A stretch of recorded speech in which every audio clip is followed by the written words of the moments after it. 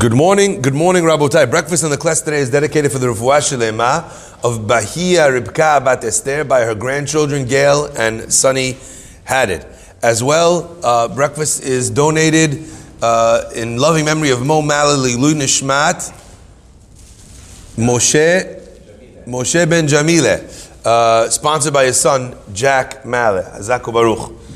Rabotai, our parasha opens with two words that I think are very beautiful, and I think often that are not appreciated enough. And I think in some ways we will talk about this idea in some different iterations during the course of this week. The parasha begins and says, "Vayishma Yitro," and Yitro heard, all right, and he came to join the Jewish people. Vayishma Yitro, and Rashi asks famously, Eze shmu'a shama'u ba. What did he hear that made him decide to come and join the Jewish people? Eze shmu'a shama'u ba. And Rashi brings down actually different opinions in the Midrash. Rashi brings them down together. He says he heard about Kriyat Yam Suf u'milchemet Amalek. He heard about the splitting of the sea, and he heard about the war with Amalek. And that made him decide to come to join the Jewish people. Rabotai, I think that Rashi is asking a great question and making an amazing point. But I think in some ways, at least for us in our generation, Rashi's point is not the point. Allow me to explain for 1 minute. Rashi is very concerned about what he heard that made him come. And I think perhaps for our generation, the question is not what did he hear. The important point, the impressive point, is not what he heard, but that he heard.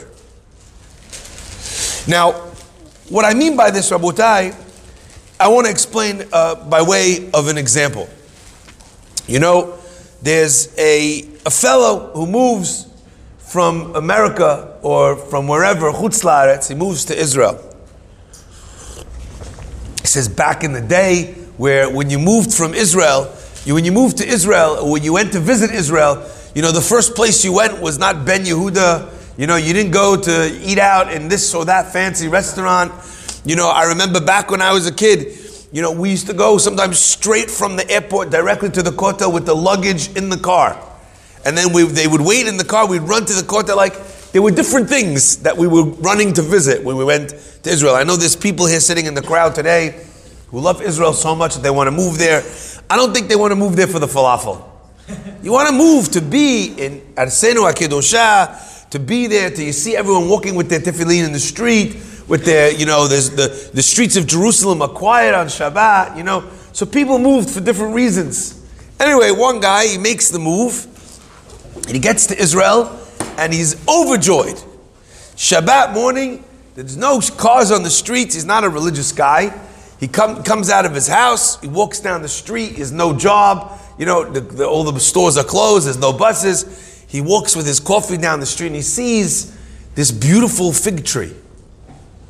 Anyway, he's not living anymore in Manhattan, so someone had to explain to him what a tree was. But after he understood what it was, he climbs up into the branches of this fig tree, and he luxuriously leans back, and he's sitting there eating the fruits of Eretz Yisrael right off the branch on the tree.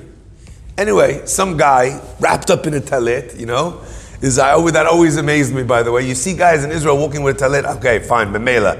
But you see people walking in the heat, in the scorching sun of Jerusalem's sun, and they have the talit over their head. You know, that's a level I don't understand, you know. I realize that's how taletot go yellow. Either way, so he sees the guy with, you know, wrapped up in the talet, gift wrapped, I call it, right? You see guys, I call that gift wrapped. You know, for HaKadosh Baruch Hu, the guy's gift wrapped in his talet. He walks up to him, and he sees this guy sitting in a tree with a coffee, eating figs off the tree. He goes, "No! Shabbos! Shabbos! You're not allowed to climb on a tree on Shabbos. You're not allowed to pick fruit off the tree on Shabbos. Loi sigzoil. You're not allowed to steal from the owner of the tree. You didn't ask permission. And did you check the fig for worms?" Guy takes another fig off the tree. He doesn't break a sweat. He pops in his mouth. He eats it. He goes, I'm mechaya. I don't know how. There's no good way to translate that into Sephardi. I don't know how to translate I'm mechaya. You know, he's like, wow, amazing, fantastic. He says. He goes, the fruit of Eretz Yisrael and a Dvar Torah. Right? You know, you're looking at this. You know, in Hebrew, the translation is so beautiful. He says, "Gam lehenot miperot haaretz v'gam lishmoa divrei Torah." Like, you know, the guy is throwing all these things at him, and he's, you know, and the guy, nothing penetrated. He didn't hear what the guy said. He heard about a lot of Jewish words. He heard the guy tell him it was Shabbat. He heard it, but it didn't perturb him. It wasn't. That's not where he was, Rabotai. Vayishma Yitro means that a person could hear a lot of things, right? And not understand that those words are directed at, that they're meant for him. You know, sometimes people come to ask me questions and they think that they're very clever. And they tell me, Rabbi, I have a friend that, right? And sometimes it's so plain to see that the question they're asking is not about a friend, it's about themselves, but they like putting it on their friend because, right? So there was once a rabbi who was very sharp. His name was Rabbi David of Lelov. So a guy came to him and he says, you know, I have a friend and he, and he has this big question about if something is right or wrong to do and this and that and the other, you know. And Rabbi David of Lelov says to him, he says, it's a great question. Tell your friend to come see me. Right? Now, so sometimes people tell you, but sometimes rabbis employ the same trick that congregants try to employ on their rabbis. They go to a guy who needs to hear musar, and they say to him, you know, there's a guy I know in the community, you know, I'm trying to decide how to communicate this message to him. He needs to do this, he needs to do who they're trying to talk to, obviously the guy. But the guy he don't hear nothing. Because it doesn't penetrate. The guy doesn't want to hear that is him. That is something that he needs to change. Rabotai, there's something incredibly powerful about these two words.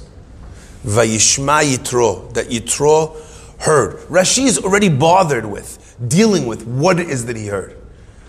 But I think it's amazing that he heard, and let me tell you why. You know, I never forget when I go to a restaurant and I'm sitting at the restaurant and you have a non-Jewish waiter come up to you. You have a pizza sitting there on the thing. You're about to start eating, and the non-Jewish waiter says to you, "The pizza's hamotzi." I think you need to wash for that. I'm like, you know, you're a rabbi, you spent all this time in yeshiva, you know, you learned all the laws of pizza, you know, you never thought there were laws for pizza. There are laws, you know, what's in the dough, what's not in the dough, kovei asuda, not kovei asuda, right? And there's a non-Jewish guy who's telling you, you have to wash your hands, you hamotzi for the pizza. You know, I'm a rabbi. I don't need to hear, you know, I don't need to hear your halachic shiur as to what the berakah is on the pizza. So you feel like you're above it. I was in Bagels and Co. I always tell you guys this. And I overheard another conversation with someone while I'm eating my egg bagel. Egg bagel, everybody knows, is mizonot. And anyway, the guy's telling this, he's a Jewish owner over there. He tells the guy, he goes, the bagels are mizonot. He goes, no, I'm getting the egg bagel. I was like, you tell him. The guy says, what egg bagel? He goes, our egg bagels have no eggs in them. They're yellow because we use food coloring. The bagels from Bagels and Co. are hamotzi, with the exception, I'm sorry, this is a public service announcement, right? Besides, with the exception of maybe cinnamon and raisin, or they have like a blueberry bagel as well. So it's actually cinnamony, it's sweet, it has raisins, it has fruit in it. But other than that, they're all hamotzi. So you're sitting there, you think you're a know-it-all, but you don't know nothing, right? You aren't willing to listen because you know more than the waiter, because you know more than the other guy. Think for 1 second who this person is who's listening. We have standing over here in the back 2 people who are EMTs, correct? Is that the correct terminology? Emergency medical technicians. How many times has it happened where you gave a patient or handed a patient over to a doctor that didn't want to hear what you had to say? Because you're only an EMT. I went to medical school. Almost always. Are you starting to hear now, Rabotai, pardon the pun, what is so special about the words Vayishma Yitro? Yitro is an expert in his field. He's the archbishop of the world. He was the expert in all religions. He was the rabbi of the rabbis. He was the Gadol Ador, just for the wrong, right? He was the PhD. He had nothing to learn from anybody. And then he hears a story about a ragtag group of people, about a people that are not wealthy and that are not important and that are not educated. They're a bunch of slaves and they are freed, and this is the story of their life. And Yitro's response to hearing about those people was to think, you know what? Maybe my best recourse is to join them, is to be one of them. Fascinating. Vayishma Yitro. And Yitro heard. I want to ask you right now, if you are willing, are able, are prepared to be open enough to listen to people that you consider lesser than yourself. Rabotai, lesser than yourself is not just a rabbi and a non-Jewish waiter regarding the laws of Berachot. It's not just a doctor and an EMT, a doctor and a nurse. How many times have I heard people who are nurses tell me that they have sat at the bedside of a patient that died because the doctor was too arrogant to listen to what the nurse had to say? The doctor makes a diagnosis based on his study. He's doing his best. Triage under the circumstance. But the nurse is trying to communicate, but that's not what I'm seeing in the patient. Terrible. But it's not just experts. It's lesser than or bigger than in the subject at hand. When you're not willing to listen to your wife, when she tells you about directions. I know where I'm going, honey. I know where I'm going as I'm an expert. Your wife asks you if this is a good investment. No, I'm just throwing my money away. The passive-aggressive response. No, I didn't speak to anybody. I'm guilty of it. No, I didn't speak to anybody. No, probably it's a stupid thing. You're an expert now? You're Warren Buffett, had that? You shorting GameStop? What are you doing now? What are you doing? Right? What are you doing? This ability that a person has to humble themselves and just listen. Never mind what you're listening to be a person that is open to learning from people, to never thinking that they always know better about any given subject. That is a remarkable thing. And it strikes me that we are taught that this parasha is named after Yitro. And why is it named after Yitro? Our rabbis tell us because he sees what's going on with all the Jewish people and everyone's lined up and Moshe Rabbeinu was answering questions from the morning until the evening, right? And the system, Yitro comes and knocks on the tent of his son-in-law, Moshe Rabbeinu. I don't know if everyone is here is married, but this is the ultimate. You're the rabbi of all the Jewish people. Hadda got here yesterday on the 304 train, right? He's like, I know that you're the rabbi and the leader and the prophet, but this whole system is wrong. Really what you need to do is set up judges. How do you have the suggestion box on the first day? Right? Is that your father-in-law duties, to come and correct me, to tell me that I'm running this wrong? Do you know, I don't know if you read about me in the newspapers. I took the Jews out of Egypt, by the way. I turned the waters to blood and this into frogs. You don't know what I could do to you, my father-in-law, with this staff. Right? But Yitro is not interested. And we changed the name of the parasha to Yitro. And it's a shocking thing, that, to me. Because if you were to choose one parasha in the Torah that was the most important parasha in the Torah, it's got to be this one. It's the one where God gives the Torah. Each parasha is named for an auspicious event, for something that we learn in the parasha which dominates the rest of the stories, so to speak, in the parasha. And we're supposed to learn from the name of the parasha something which kind of helps us understand everything which is in that vessel, that chapter, that story. How do you go and give away the name? How do you give away the name to that parasha, to this Yitro, this Johnny come lately? You know why? Because he had a suggestion. This synagogue is called the Edmund J. Safra Synagogue. Yeah? If we put some names on the wall, that makes sense. But you imagine someone comes along and says to me, Rabbi, you know, the 7:30 shaharit and the 6:30 shaharit, it's not such a good idea. Because 6:30, the minyan only ends at, sometimes 7:20, 7:25. That means that it's too close. You have the 6:30 minyan, has to be downstairs, 7:30. But now with COVID, really the minyanim should be 6:30 and 7:45. That way both minyanim could pray in the main sanctuary. Imagine someone comes and gives you advice like this. New guy. Oh, I say, Mechila, Silicha, I have to make a phone call. Hello, Mrs. Safra? Yes. We're thinking of taking your husband's name off the building. Yes. Yes. Oh, no, it's not for a donation. It's not for someone else. It's not.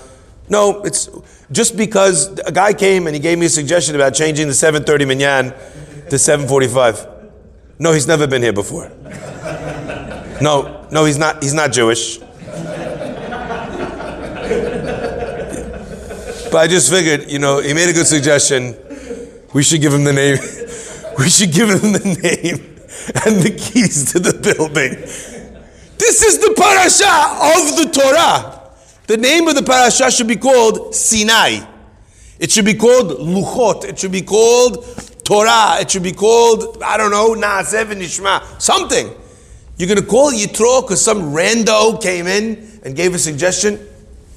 The answer is, Rabotai, that there's something incredibly powerful about the naive way in which Yitro comes to give the suggestion to his father-in-law.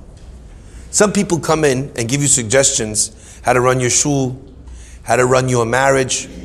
Every young, newly married guy will tell you that nobody he meets who's married or divorced will pass up the opportunity to tell him how to run their marriage. How does newly married, right? You meet the guy, you don't know who you are. You're like, yes, you should treat her very nicely. You should do this. Never go to bed angry. Always do that. They give you all the pieces of wisdom that either worked for them or didn't work for them, right? They give you everything. They just want to unload, right? So some people give advice because they want to feel good about themselves.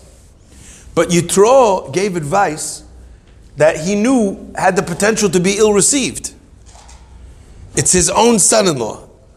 He hasn't learned anything. It's brand new. He doesn't know any Torah. Maybe there's a law that obligates Moshe to answer every question personally. Did you learn the laws yet? You don't even know Aleph Bet.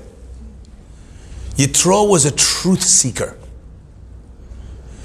When he saw something that was wrong, he couldn't let it lie.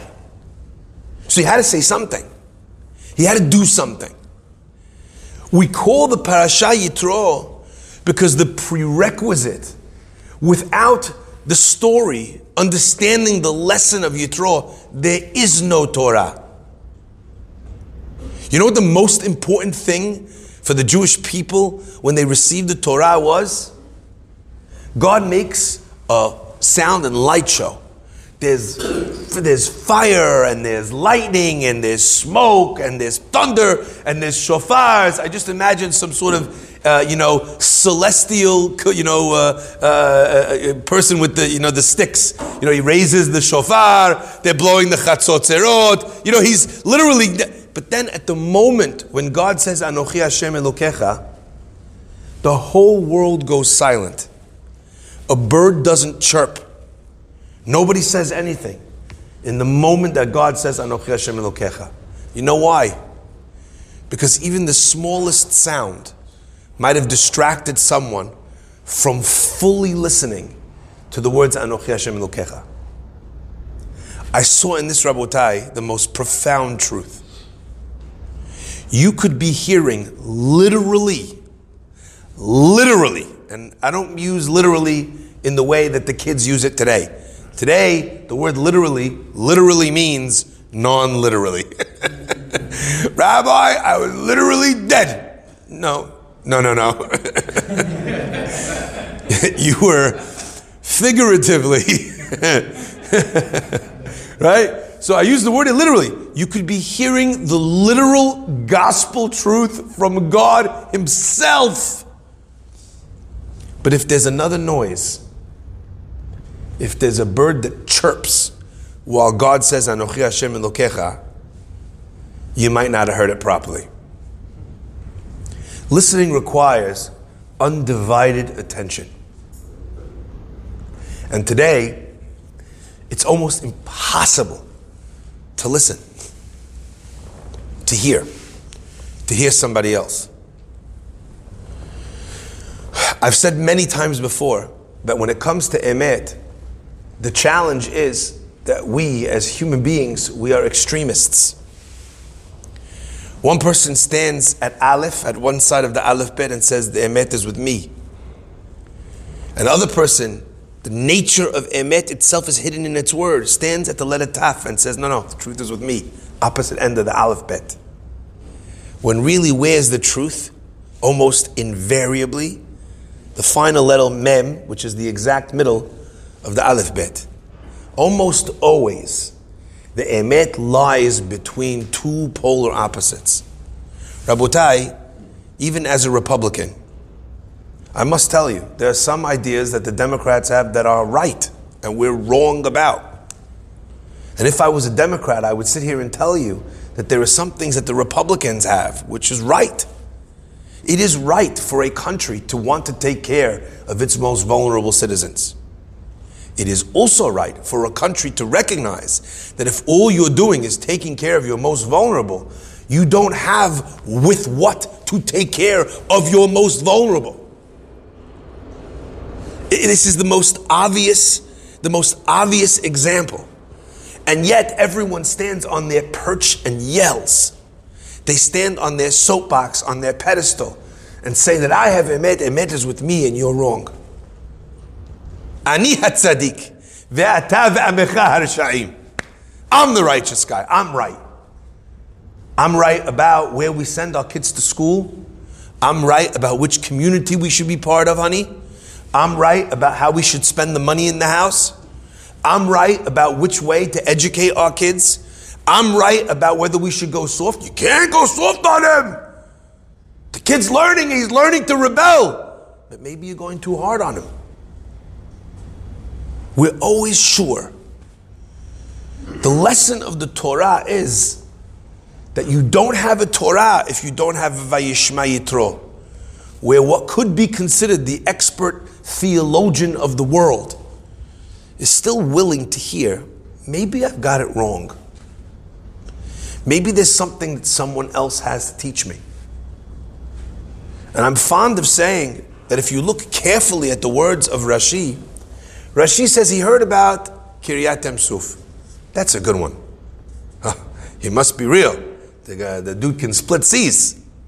You know, he's amazing at that. Wow. He's the Lord of the sea splitting. Fantastic. He heard about Kiryat Yamsuf. But then, the second thing that he heard about Milchemet Amalek, the war with Amalek. Why did that convince him that his other idols, that his other pagan gods were inferior? There was nothing miraculous per se about the war with Amalek. The Jews fought them. It wasn't a decisive victory. They're going back and forth and back and forth. That's how wars work. One side wins.